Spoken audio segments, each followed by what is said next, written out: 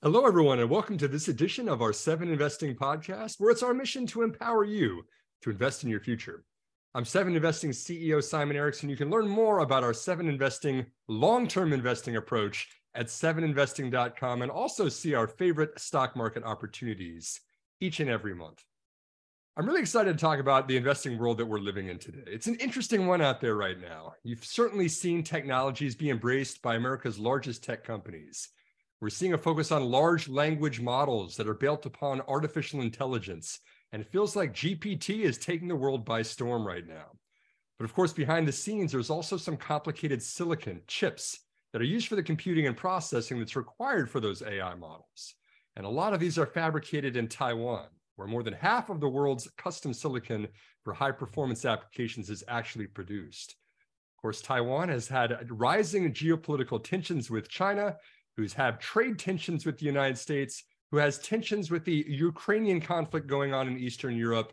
My point in setting the scene for all of this is that we're living in a very interconnected world where pieces are delicately fit together, and there's a lot to interpret for individual investors. As such, I'm very excited to welcome back two guests to our show today. Rick Mercado and Richard Kay are both analysts and portfolio managers with Comgest. Comgest is a global asset management firm based in Paris, France. They manage more than $30 billion globally, and they also share our long-term investing approach. Rick and Richard, I'm so glad to have you back on the 7 Investing podcast. Welcome back to the show again. Thanks so much, Simon. We'll jump into a kind of a bunch of the different themes that I kind of alluded to there at the beginning. We have some individual companies we'll get to chat about for a little bit. Perhaps the first thing worth pointing out is that we are it's lost for anyone who's listening to this rather than seeing the video, but we are located all around the world. It's 8 a.m. for me in the morning here in Houston, Texas. Rick, I know that for you out in Paris, I believe it's 3 p.m., and it's got to be somewhere in the middle of the night for you out there in Japan, Richard. Yep, but always the choice of beverage in different time zones are well represented for our call here today. Okay.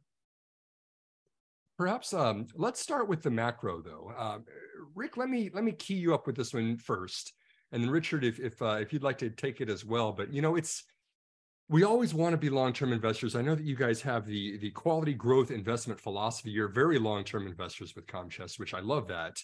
But it's hard to tune out a lot of the stuff that's going on out there, right? Interest rates are rising quickly. We're trying to constrict the economy. Maybe just a 10,000-foot level question, Rick. How are you looking at the macro right now? How's that influencing your investing approach?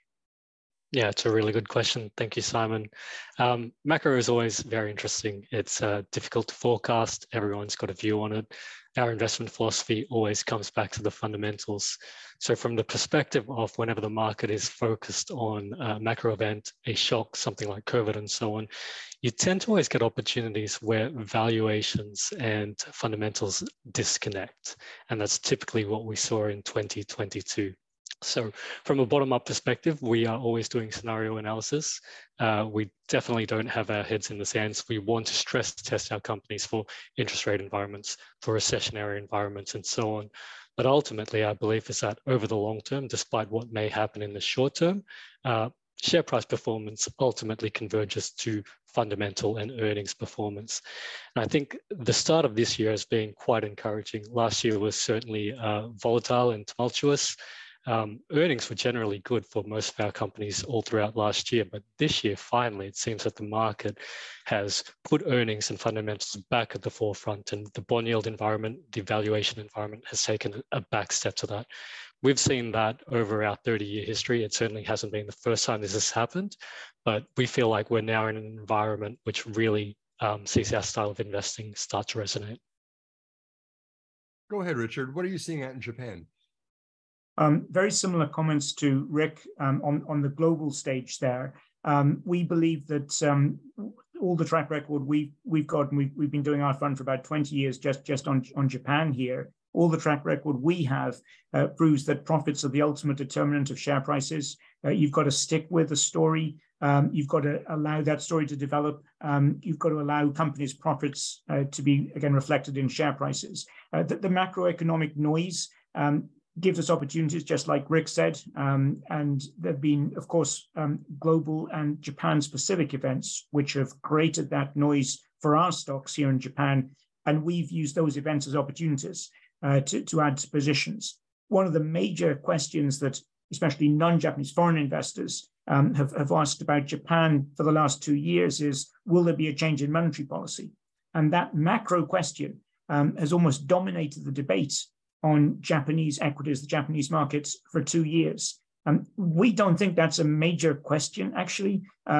The whole inflation story is quite different in Japan, and we have many companies which grow independently, regardless of even a small potential rise in rates. And so we are very much encouraging investors to look at stock-specific stories and move away from these big macro debates. Very much like Rick said on the global sphere, similarly for us in Japan, we've started to see share prices reflect good earnings numbers, especially in this last month or so when you've had companies giving guidance for the coming fiscal year. Fiscal year closes in March in Japan. And we're feeling that's a much more germane environment for our type of investing. Yeah, certainly. And we share the interest in looking at individual companies that are influenced by the macro. We're not investing based on what the chart of CPI shows every quarter or every year, but it does have an influence. It certainly, I mean, like back to what you said, Rick, we're looking at company fundamentals. We're looking at earnings per share growth that's sustainable over time. We, at least in the United States, have certainly seen this impact the tech industry, right? We're used to kind of zero interest rate policy for a decade. Money was cheap, if not a very fairly valued stock price. You could immediately issue equity.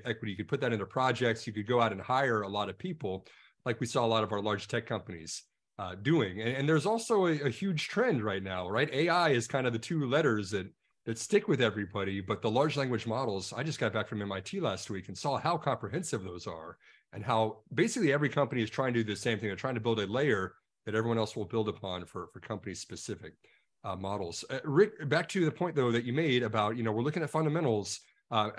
Earnings, it seems like, are being rewarded, at least in this earnings season, where they perhaps didn't matter last year because everyone was just so depressed about the macro. Are there pockets of companies that you're seeing that are really outperforming or taking advantage of all of this influence from the macro right now that you really find appealing as an investor? Yeah, absolutely. So a lot of good things to touch on just in that comment that you made, Simon. Certainly AI is something that we're looking at in a lot of detail. It's still early days. I would compare that. If you look at tech over the last 10 years, you're absolutely right. We've had tailwinds behind us, a low bond yield environment, pretty much everyone winning, everyone staying in their own sandboxes. Whereas today, I think the environment's somewhat different.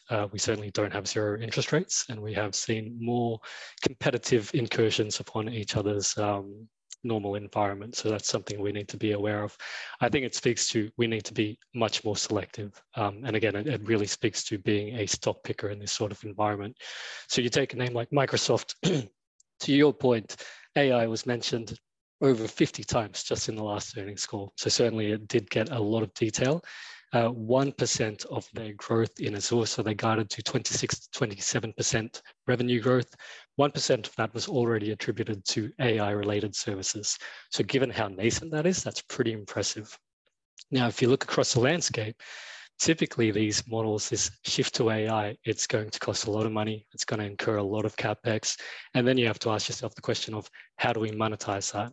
We think Microsoft, so a name that we've had since 2008, is very well placed. If you look across Microsoft, they have a broad suite.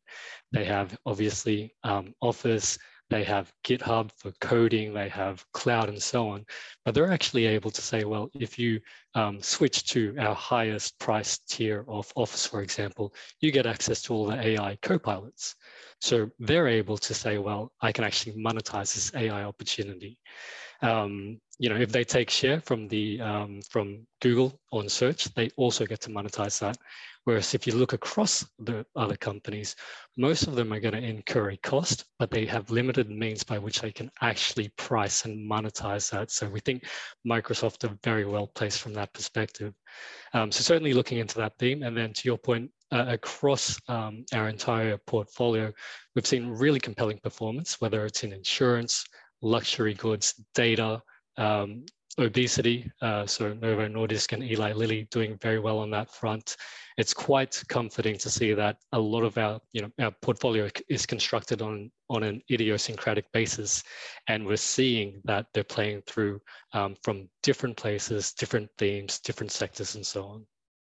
One company we chatted about last time, Rick, was Costco. I know that you guys are looking for winning business models, sometimes that are resilient no matter what's going on with the macroeconomy. We mentioned Costco at the time, a retailer, which you might think would be super impacted by inflation. But because they've got that membership model, it actually kind of has some resilience against that. Do you still like Costco? And do you think there's still opportunities in retail, even in the environment we're in? Yeah, we certainly do like Costco. To us, it is one of your highest quality consumer related names. That membership model that you spoke to, it's incredibly resilient. They haven't put through their price increase. They typically do that every 5 or so years. So that's certainly something that should help in terms of earnings growth.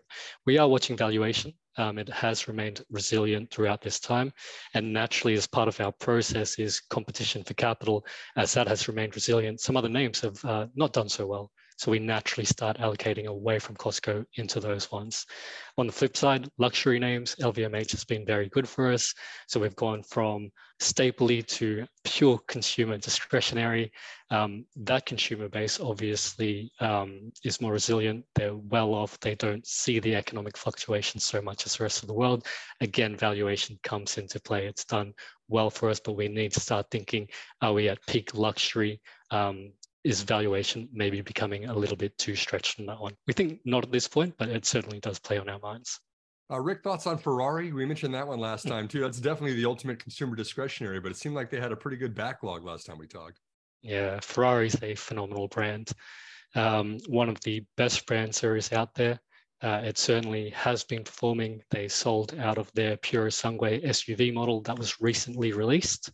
Obviously, earnings were quite good last quarter. To us, the key question, especially from the global perspective, is what happens when we see that switch to EV? Obviously, no one's driven a Ferrari EV vehicle, and as we have regulations and consumer taste shifting to an EV world, we're just not sure about whether or not that makes sense from a long-term asset ownership perspective. We think they probably will be successful. But the luxury we have from a global perspective is we can play into a number of high quality brands without that level of uncertainty. So probably I think the brand resonates. It probably will do well, but we can look at other ways of playing it, like LVMH, as I said. With supply chains becoming more complex, you need to stay on top of the latest logistics developments. So if you work with logistics, you need the Beyond the Box podcast from Maersk. It's the easy way to keep up to date with everything from digital disruption in logistics to the need for supply chain resilience in today's market.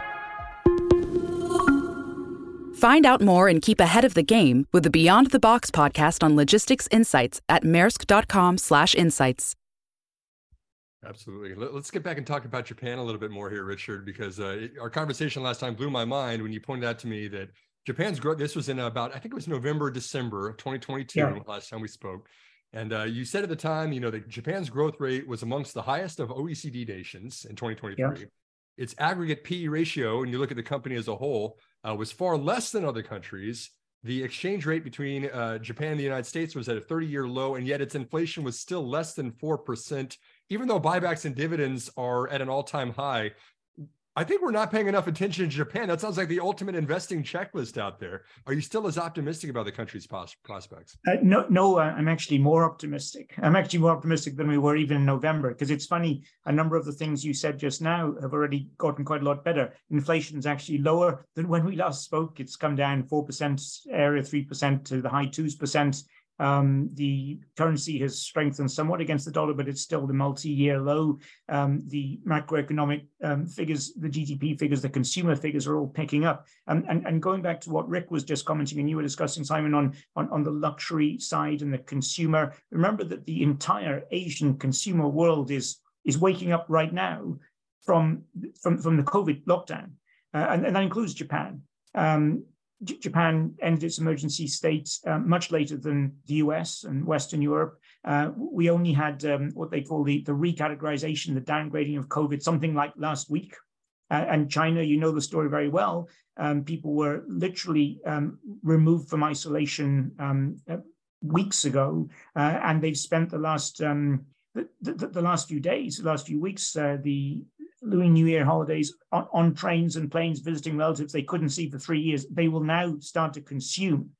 And a lot of that consumption in China actually as well as the reopening of Japan, actually is great for Japanese companies because they supply the brands. We don't supply Ferrari maybe, but we do supply luxury brands here in Japan, which Chinese consumers love and Chinese consumers are buying. And right now we're seeing those numbers. Uniqlo, you know very well, the clothes company, it's sort of default brand almost in Japan, had their biggest month of sales ever in China in March. And we don't know the April figures yet, but it's probably something quite similar.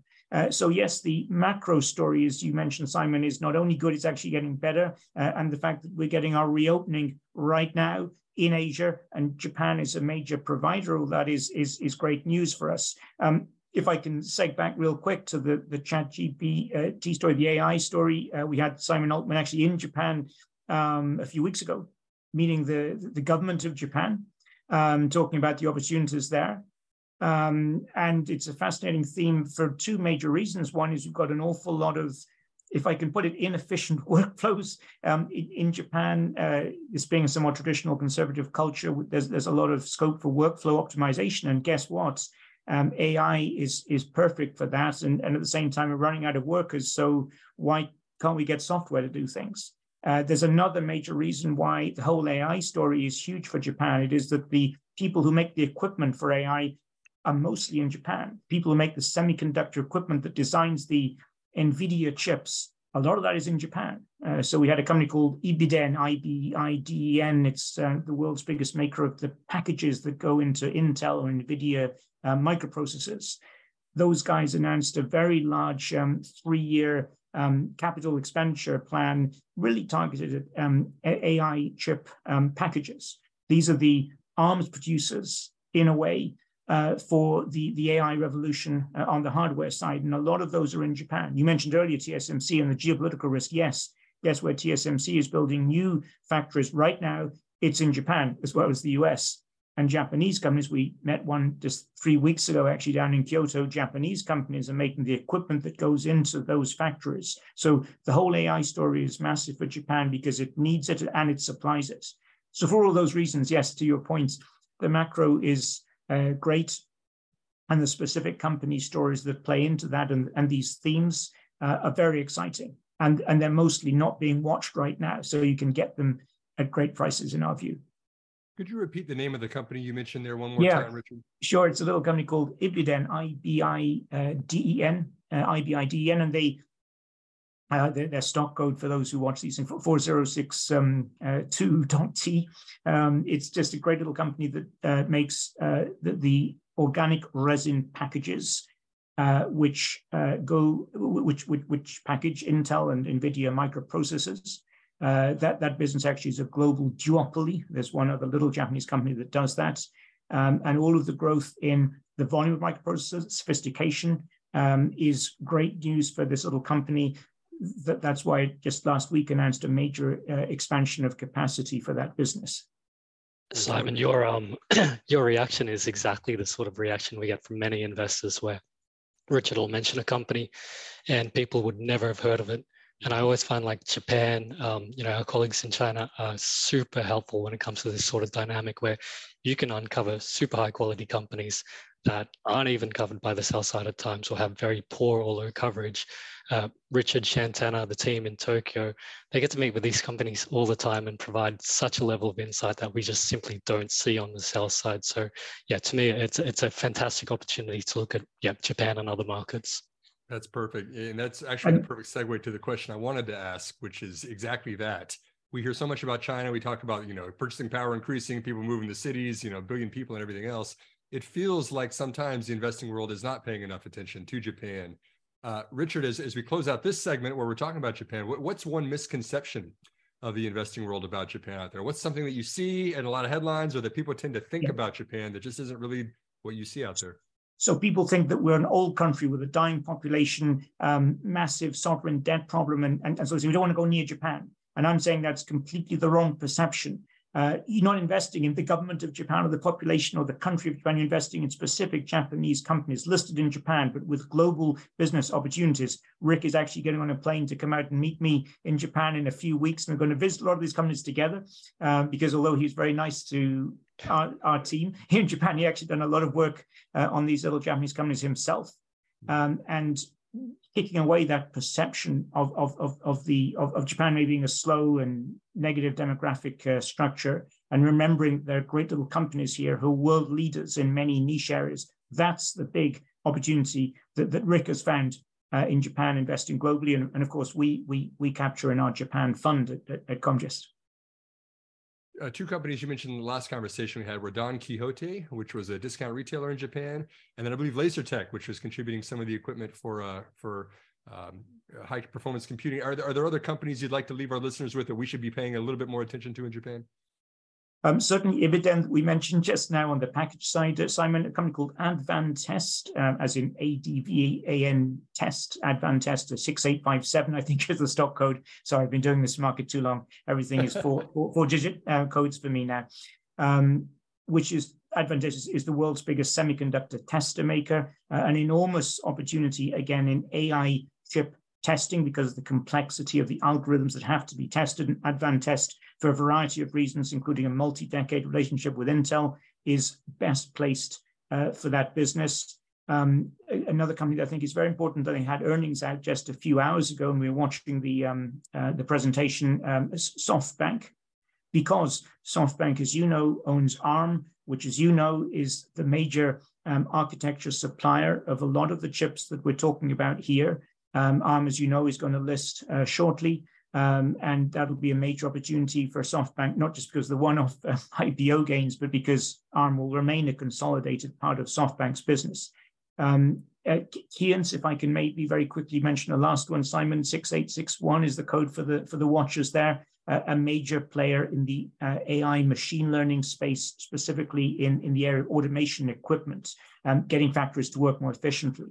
Not so well understood. They don't say very much, but they're a great company, and just look at their numbers, what they've done. Few ideas there. My goodness, yeah, so much opportunity in Japan right now. Thanks very much for the context on it, Richard. Rick, let me bring it back to you. Some of the elements we just chatted about, we have to get back and talk more about AI. It's such a key theme right now. We talked about SoftBank. We know that Masayoshi-san has got a 300-year plan out there, right? We talked about Sam Altman before. I mean, Sam Altman says that OpenAI is going to be the most expensive company in the world when it IPOs because of the capital costs required to deploy, GPT and so many different applications it's got out there. But Rick, you and I last time, I really like to hear your global perspective on this, right? We're not just looking at how this is going to impact the US. This is this giant interconnected beast that is computing, that is software, that is hardware, that is production. It's all interconnected, and there's a lot of delicate relationships right now. We chatted last time about ASML and the lithography equipment that's required to produce, these super, very small transistors that are out there right now. Can you talk about maybe just 10,000 foot to set the scene on this, Rick? How do you view the evolution of computing that we're in right now? We know that it's very expensive to train these AI models, and a lot of the NVIDIA chips and everything else like that, they're very effective, but they're also very expensive for a lot of companies. Are you still as bullish in the companies we mentioned before? And what is your opinion about the relationship between the US and China and Taiwan? Yeah, it's a good question. Even more bullish today, I would say. So certainly all of the same headwinds are in place. And our view is that they are cyclical. It is very hard to say that we believe, it's very hard to find people that would say that the proliferation of the cloud or going into more advanced nodes is something that is going to take a step back from this point. We see that as a one-way trend. And the reason why I would say, and sorry for the French sirens in the background, there's probably a protest or a strike taking place somewhere. But anyway. Macro noise. Yeah, exactly. It was the World Cup last time, guys. I was hoping something was going to come up this time. Exactly. But yeah, so we think we are nearing closer to the point where we're seeing that cyclical trough. The end point, the structural story hasn't changed, and valuations are still quite compelling. I think Richard spoke to this last time, but typically the market tends to price 6 to 9 months in advance. Certainly since the last time we spoke, we're probably close to that point. So yes, we are watching all of these things, but we don't think the story has changed much. The geopolitical tensions, certainly something to look at. If you remember from that call, we think it ends up with more and more ASML equipment being used. The world is concerned about security of supply, so that means a plant in Europe, a plant in Japan, a plant in the US. Well, guess what? That just means more and more ASML machines located around the world. We need to temper that with what is actually taking place in terms of political, I guess, policy. So obviously, the Netherlands came out saying that they would restrict sales of their advanced DUV equipment to China. We've estimated that that's quite a small proportion of revenues that is going to be at risk. The way these DUV machines work is that you use the same power source, you use the same numerical aperture, you can swap out your most advanced models. The components are modular, you can swap them out and replace them with the equipment that's used in the lower models and then ship them out. At the same time, demand continues to be about 20% greater than supply at this point in time. So we think that they're quite well placed, and certainly it should be something that they can navigate quite well. Great points in there, Rick. You know, a little bit of context for anybody who's catching up with everything that was just said there. Like he's saying, you know, the deep ultraviolet machines that are allowed to sell to China right now, there has been a exclusion list where actually the United States has said the U.S. sells components into the extreme ultraviolet machines that are banned from being sold to China by the Netherlands-based ASML. There's certainly some geopolitical tensions, to say the least, in these relationships, but we know that that machinery it's a monopoly, right? EUV is something that is absolutely necessary for the most cutting edge chips. I agree with you, Rick, that that's not going away anytime soon. There is definitely a lot of IP and know-how that's in ASML's machinery. Could you tell me just a little bit more on one of the comments you said there about the machines are going to be built in other countries? So we're starting to see a lot of interest in domestic supply, right? Not only the U.S. is wanting Taiwan Semiconductor to build plants in Arizona instead of the island of Taiwan now, but it seems like Germany and other locations across the world are similarly interested. Japan too, Richard, is interested in kind of setting up their own fabs. Is that just, like you said, just going to be more machinery for ASML, more fabs for Taiwan Semi? Any other maybe second level things we're not thinking about that this is going to impact? I mean, there's tens, if not hundreds of billions of dollars that play with these fabs. Yeah, it's a good question. So yes, certainly we see proliferation taking place. We think you need to watch out for, so a little while ago, there was a little bit of tension between TSMC and the American government about the profit sharing and so on. So obviously, as with most things, the devil is in the detail. We need to watch that. I think in terms of secondary impacts, we need to look at, well, ASML is a super high quality. It tends to be recognized. So we need to start thinking around all of the other companies in the supply chain. Can we get the same level of quality and perhaps at a more attractive valuation that we need to consider? We also need to consider labor. So it's only, I guess, a rumor, but obviously it's not just TSMC that's building in America and all these other countries. You have Intel also increasing the capacity, Samsung and so on. But we're starting to hear some indications that people are poaching each other's stuff. So we need to be aware of that. What are the repercussions for supply, for costs, and so on? So that's one thing that we're keeping an eye on, but certainly not enough to delay it significantly or to say the plan's not going according to plan. But there's always, a million different things that we just need to be aware of. And one last question for you as we close out this chapter on the chip war here is your thoughts on Intel. There's polarized opinions about Intel out there. Some people are raging bulls, say they're going to grab a ton of share as they open up foundry services to others. Others say that Intel is doomed. Perhaps there's a lot of middle ground between those two extremes, but where do you fall on the spectrum when it comes to thoughts about Intel as an investment or as an opportunity? Yeah, it's a good question. So certainly we come back to the idea that we're long-term investors. We want to have an asset ownership mentality. For me, I would say that the lead is too far extended when you look at how much needs to be invested, how far behind they are. It requires that they can execute extremely well. And that they need to invest as well. And I emphasize that execution point because what we want are companies and business models where actually execution isn't the main thing. This is a company that will defy gravity, its industry structure, its IP lead or so on, would mean that ideally not, but you could get a Muppet running the company and it will still continue to do extremely well. The fact that we need to have all those things fall into place for an Intel, it tends to say that when we adopt that quality first asset ownership mentality approach, it probably doesn't cut it for us. Yeah, and Rick, I think I heard you say that you're still bullish on ASML. Any other players in the space that you're really bullish on as an investment in semiconductors? Yeah. Yep, so we still like TSMC. Certainly there are geopolitical issues that we need to be aware of, but valuation is quite compelling. Certainly it seems for similar reasons, this is not a company that is going to be displaced. We mentioned this last time, but LaserTech also in Japan. Sorry, Richard, I don't know the stock code off the top of my head, but essentially, essentially a monopoly as well. The last time we spoke, I had said that it is on our watch list. We're waiting for valuation to come in. It's pretty close to the point that we feel like it's looking attractive. Not quite there yet, but we're watching that one quite closely as well.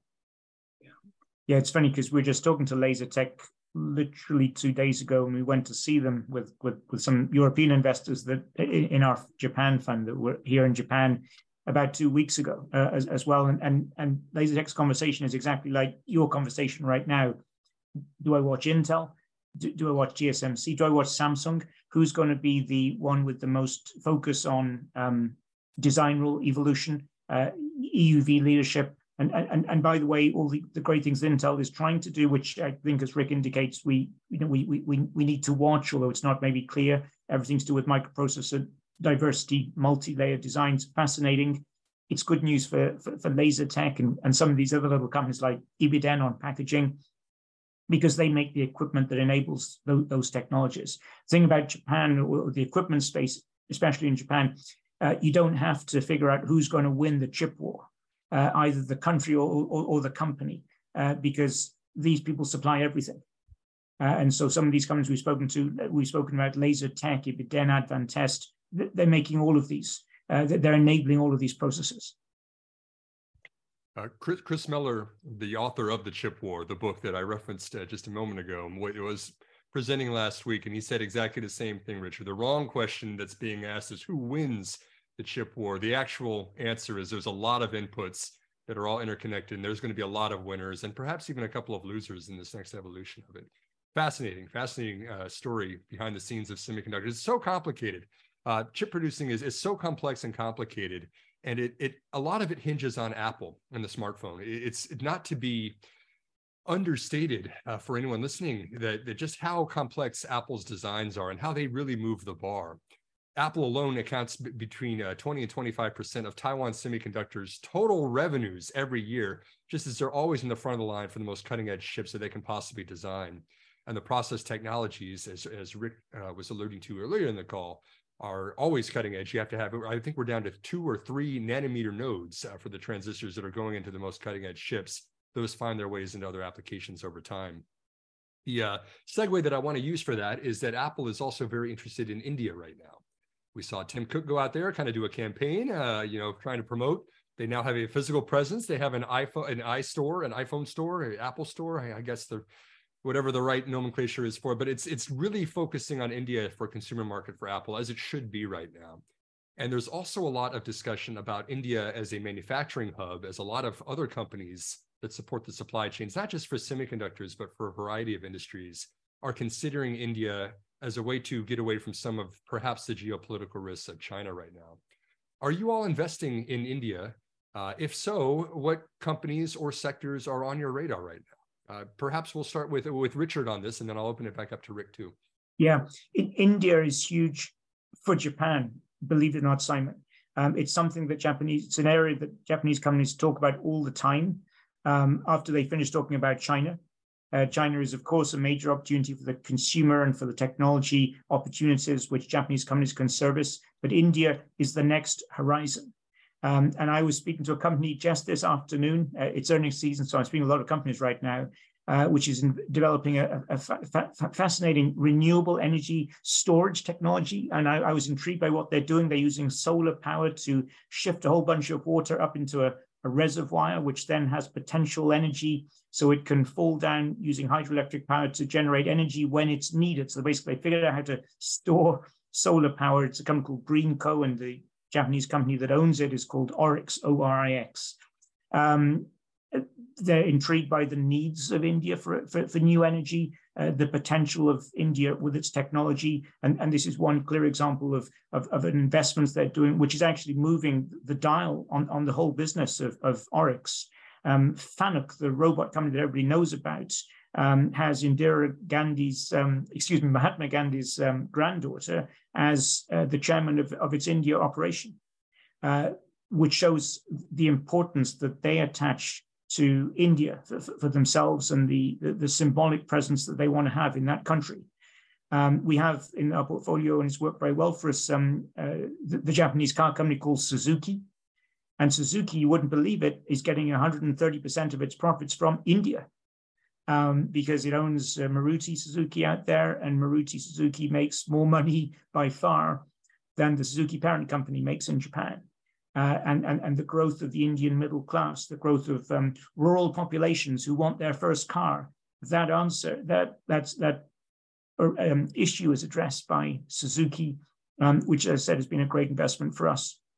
SoftBank, we talked about earlier, also has numerous investments in India, in rideshare, in cashless payment infrastructure, and that's an area that they talk about all the time.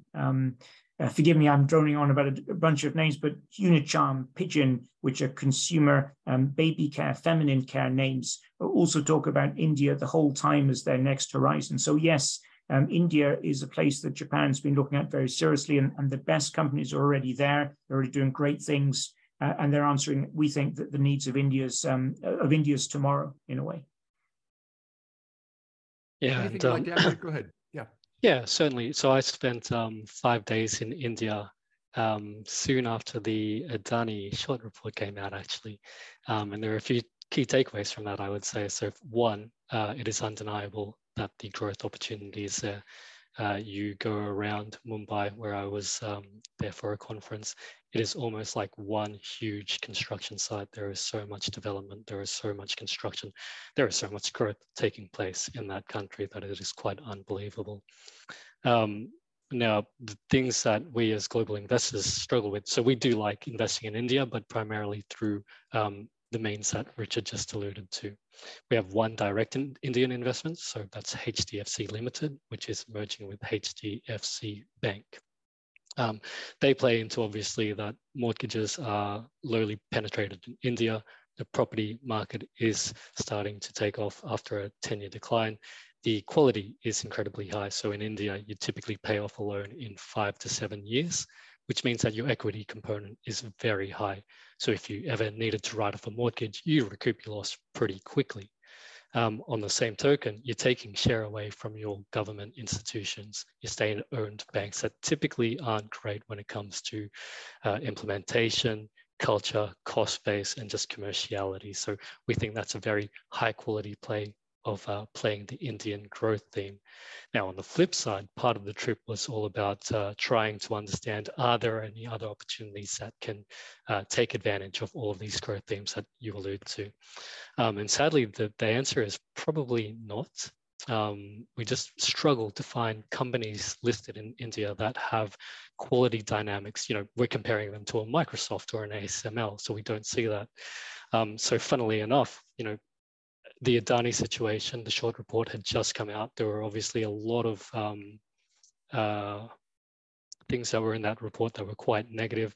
I spoke to everyone about Adani. I spoke to the banks, I spoke to investors, I spoke to the sell side, I spoke to random people on the street, just asking them about, what do you think about the whole Adani situation? And generally people said, the only surprising thing about the Adani situation is the fact that the rest of the world was surprised about it. Everyone had known that there were issues around them. The banks themselves had stopped lending to the Adani Group due to what they were seeing. So I think that's quite telling when it comes to about the quality behind some of the business that we see there. You need to really have, you know, a deep, intimate relationship with the companies to know that everything checks out. You need to have strong governance. It's quite hard to lever into that growth theme with the quality dynamics that we're looking for. It's a tricky one, right, Rick? Like you mentioned, I mean, Adani, these massive conglomerates, and maybe we can name a couple, Tata Group and Reliance also. They're massive. They're huge. They're multi-billion dollars. They've got perhaps some challenges for a lot of these companies with internal controls and the governance. And that certainly flows through the entire economy, not just the largest of corporations in India, but it's something you have to be mindful of, certainly as an investor. A bit of optimism too. I recently spoke with Pulak Prasad, who is Singapore-based. He has a fund out there that invests in Indian equities, and he said that his average position in India that they have a ownership stake in has a 41% return on invested capital. There is certainly profitable businesses that can exist alongside those mega conglomerates. Can we chat a little bit about the relationship with the Indian government too? It seems like the government is very progressive in India. You mentioned renewable energy just a moment ago, Richard. I believe it's the Gujarat province that had just a ton of funding for solar projects and just progressive policies like these. But then also it seems, if I'm reading everything correctly, that it's complicated for international companies sometimes to get in and get embedded in India because there's things that appear later on. American Tower was one example of this. They were going out there investing billions of dollars in cellular infrastructure in India, and then only to find that they kind of had some unexpected taxes that came up that they had to get paid that weren't part of their original business plans. How do you think about, maybe Rick, the question's first for you, or Richard, chime in if you'd like, but how do you think about the relationship between publicly traded companies you might want to invest in and the government? Is it just complicated, or are there certain pockets of this that are really advantageous? Yeah, it's complicated. So certainly when we look at the emerging world, one of the questions that we have to ask ourselves, whether it's China, whether it's India, is this company aligned with, or at least not opposed to government ambitions? Generally, if the answer is positive, it certainly counts for a lot. Now, on the flip side, things can change quite quickly. And also, like you look at the Adani situation, things can go too far, where pretty much anything that Modi puts forth, Adani puts a bid in, and he tends to win in these sort of bids. So it's a bit of a sticky one. It's almost more straightforward in China, where you do have alignment, you have state ownership and so on. And it's just a little bit easier to navigate. What the policies are, what the long-term objectives are. I think some of the, your example about American Tower and unforeseen taxes and so on, these sort of dynamics, they're a little bit more messier to navigate. So yeah, we tend to just err away from these sort of dynamics where we can. Yeah. One solution, as it were, that we found works well is simply that when you can be in a position to sort of write the script, if I can put it that way.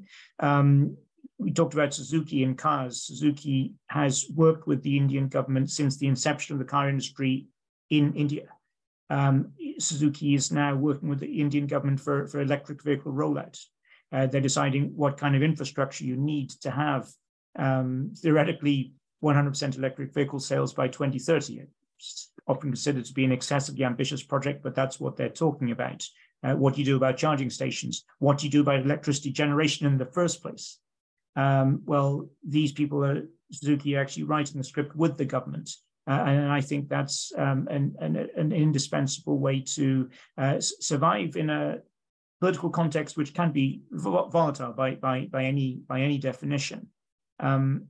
Another thing is very quickly, and Rick's alluded to this, I think, the idea of investing in a country from another country, using another country's equity market as a platform to capture the growth of an interesting country where perhaps the political context is complex. It's a very good point, that idea about writing the script. You can also do it as an investor. So you take a name so it's a Chinese name, but Inner Mongolia Yili, the dairy producer. Back in, I think it was 2010, our analyst / portfolio manager, Bai Jing, based in China, in Hong Kong, sorry. She was used as a sounding board about, well, why does Nestle care about ESG? Why do you all care about this thing that we've never heard about? And from that perspective, we've had a very long relationship with a company. We were able to help influence some of their views around why these things matter, why it creates value over the long term. Similarly, HDFC, we've engaged with HDFC since 2009. So it was owned on the Indian fund back at that point. And certainly you do find that when you take this partnership approach to the companies that you invest in, you get to have some influence, but you also get a lot of insight. So you go to the COVID period. On the global fund, we hadn't actually owned HDFC. We'd followed it for a very long time. Valuations came down. We said we would love to speak to the CEO. We got to speak to the CEO in a matter of days because he had known that we were long-term holders. We'd had this history of engagement. So having that influence by being a long-term investor certainly counts for a lot. And it does provide you with some comfort around, well, maybe India doesn't have the best in terms of corporate governance, but when you've spoken to this company, when you've seen them execute, when they've said what they're going to do and they do it, and they pass all the tests in different economic environments and different situations, that can give you a lot of conviction. And it sort of speaks back to that point that we were saying about Richard and his team. They find phenomenal opportunities in Japan. This interaction that they have, Richard's mentioned so many meetings in this call, that helps a lot in closing that information gap and providing comfort. Yeah, ESG, I mean, when you have a progressive democracy like India does and these kind of bigger picture goals that they're trying to achieve, really important that you have alignment, like you said, between the corporations and even from tobacco companies. You know, they think of ESG in a very optimistic light in India. I'm certainly optimistic as an investor. It sounds like there's a lot of opportunities, a lot of bigger trends, right? We talked about large population, purchasing power they've got, the digital payments that we mentioned right there. Certainly mortgages is certainly an important trend that you can invest in. Do you guys have thoughts on HDFC Bank? You know, certainly one of the most successful stories as an investment in India. Are you bullish on this one? It's one we chatted about on the last conversation. Yeah, I think so. So I would say that HDFC Bank has generally done very well. They have a great reputation. They have great risk management. There was a period of some misexecution when the new CEO came on board. It resulted in them having a moratorium on new credit cards, and they certainly gave some share away to, I think it was ICICI Bank. So that says to me that there's probably more execution risk compared to the mortgage world. Now, what's happening is that HDFC Bank and HDFC Limited are merging together, and it means that the limited company gets to access the funds from deposits at HDFC Bank. They're very cheap. You don't pay very much on them. And yet they get to lend them out and make a good spread when they're accessing the mortgage product. By the same token, you have this workforce that are now able to cross-sell across the company. The opportunity for cross-sell is huge. You don't actually have a big overlap between your mortgage company and your banking company. So when I was over there meeting, we think it's super important, not just to speak to the management teams, but to go to a branch, speak to the head of sales, speak to the branch manager and so on. And I think it was quite telling that normally in these sort of integration merger situations, people are nervous, they're worried about losing their jobs. Everyone was so excited. They were saying that, you know, we don't have this overlap and no one's worried about losing the job. The message they continue to get is that they need to hire more and more people. They need to have more and more branches in order to get this product out there. So it's quite telling when you get to see on the ground just that level of excitement and that comfort behind company strategies and so on. I think you can get a lot of detail from reading an annual report, from speaking on the phone and so on, but actually getting out there and meeting with the people who are actually doing the business, it's quite a nice thing to do. As we close this out, I'd like to ask one final question and hear your perspective, both of your perspectives on this. And that's the question of valuation, right? We know that you guys are long-term investors. It's very clear to anyone who's listening to this show how thorough you are and how, you know, deeply you vet each one of these companies, which is one of the reasons I love having you on the show so many times. How do you think about the layer of valuation on this? You know, it's so easy to invest in a bull market when it seems like everything is peachy and everything's rainbows. And we know, of course, through studies and back testing and everything that's 2020 in hindsight, sometimes the best time to buy companies is when it's a little bit more challenging and you're getting a much more attractive valuation. How do you feel about valuation in a lot of the companies you're investing in right now? Is it a good time to be a long-term investor, even with everything going on in the macro? Yeah, I certainly think so. I think 2022 was even better. It is quite something. So you can be a long-term investor, you can be incredibly smart, and then you can see it all fall apart if your behavioral setup doesn't match with that. I think 2022 was quite trying. fundamentals were good and stocks weren't performing, but you really got tested in were you willing to act on that conviction. So I think certainly 2022 was a great year to be, I guess, securing alpha for the future years. Even today, like there are names that we have Alcon, for example, on a next 12-month basis. So they sell contact lenses and intraocular lenses. It doesn't look cheap. But the story is not about next year. It's about what happens in 3, 4, 5 years' time. So they've got medium-term targets saying that they're aiming for 25% margins by 2025. If you believe in that, and I think there's a good case to have confidence in that. There are still some risks around it, but if you believe in that, the valuation equation does look pretty attractive. So making sure that we're building the valuation around what are our long-term outcomes, do we have conviction behind that? When you take that approach, there actually are quite a lot of good opportunities. I mean, I use very much the same language as Rick, which is unsurprising. I mean, we look at the same companies a lot. We share models. We have the same approach. Theoretically, we have a 5-year approach. In other words, we make numbers 5 years out, and we base our valuations off of that. The reason I say theoretically is in reality, we look further than that. We're not just investing for 5 years. Now, some of these things we've held for over 10 years already, and we may keep on holding them for that long if we think the story's out there. And so valuation really has to be seen in that way. For a long-term investor, someone who really wants to make money by the time of, let's say, retirement, 5 years, 10 years out, whatever it is, 20 years out, that is the way to proceed. Get an image of what the company will look like in 5 years, 10 years time, and base whatever multiple you use, price earnings book or EV/EBITDA. We actually use a discounted dividend model, more or less it's a discounted cash flow model in our valuation, but it's got to be based on a long-term perspective of that company's value. Rick's got a whole bunch of amazing companies he's looking at globally. Obviously, we've talked about some in Japan, and he looks at those with us as well. But there's a company that I just have to mention real quick in this context, because it fell something like 60 or 70% during 2022, and it hasn't recovered that much. And guess what? We're finding it a very exciting one, right? It's a little cool company called Sysmex, SYSMEX. It's a hematology equipment company, blood testing equipment company, right?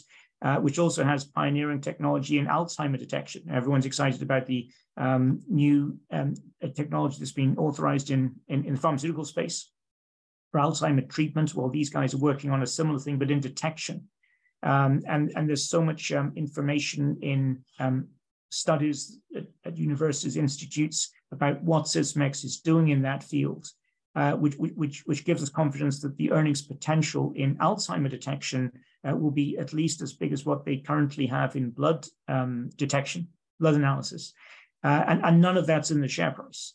And when we do our earnings work, we try to figure out how those stories will actually pan in the numbers. And the valuations are extraordinarily compelling. I think anybody who really knows that story, and we've kind of known that company, we've known the CEO for over 13 years, I think, or even more now, really, I think, couldn't be anything but persuaded. And so, of course, yeah, valuation on this long-term perspective is giving us great opportunities right now. And Rick knows that story well, and it's one of many ideas that we think are very compelling at this time. Well, for those that are following the Chinese zodiac, last year was the year of the tiger. It was a time that had some sharp claws out there, required strength and bravery. We've moved on this year to the year of the rabbit, which is characterized by longevity, peace, and prosperity. Those are some good traits for long-term investors, and it certainly was a lot of fun. Once again, having Rick Mercado and Richard Kay, both from Comgest, on the program. Gentlemen, thanks for being on the 7 Investing Podcast with me here today. Thank you, Simon. Thank Always you very a much, pleasure. Simon. Great to speak to you again. Please follow along with Comgest, again, a global asset manager doing some incredible work. And if you'd like to follow up on this podcast and see all of the companies and the tickers that we mentioned, you can follow along at 7investing.com/podcast. So that's a wrap for this episode. We appreciate you for tuning in. We hope you have a great week, and we're here to empower you to invest in your future. We are 7 Investing.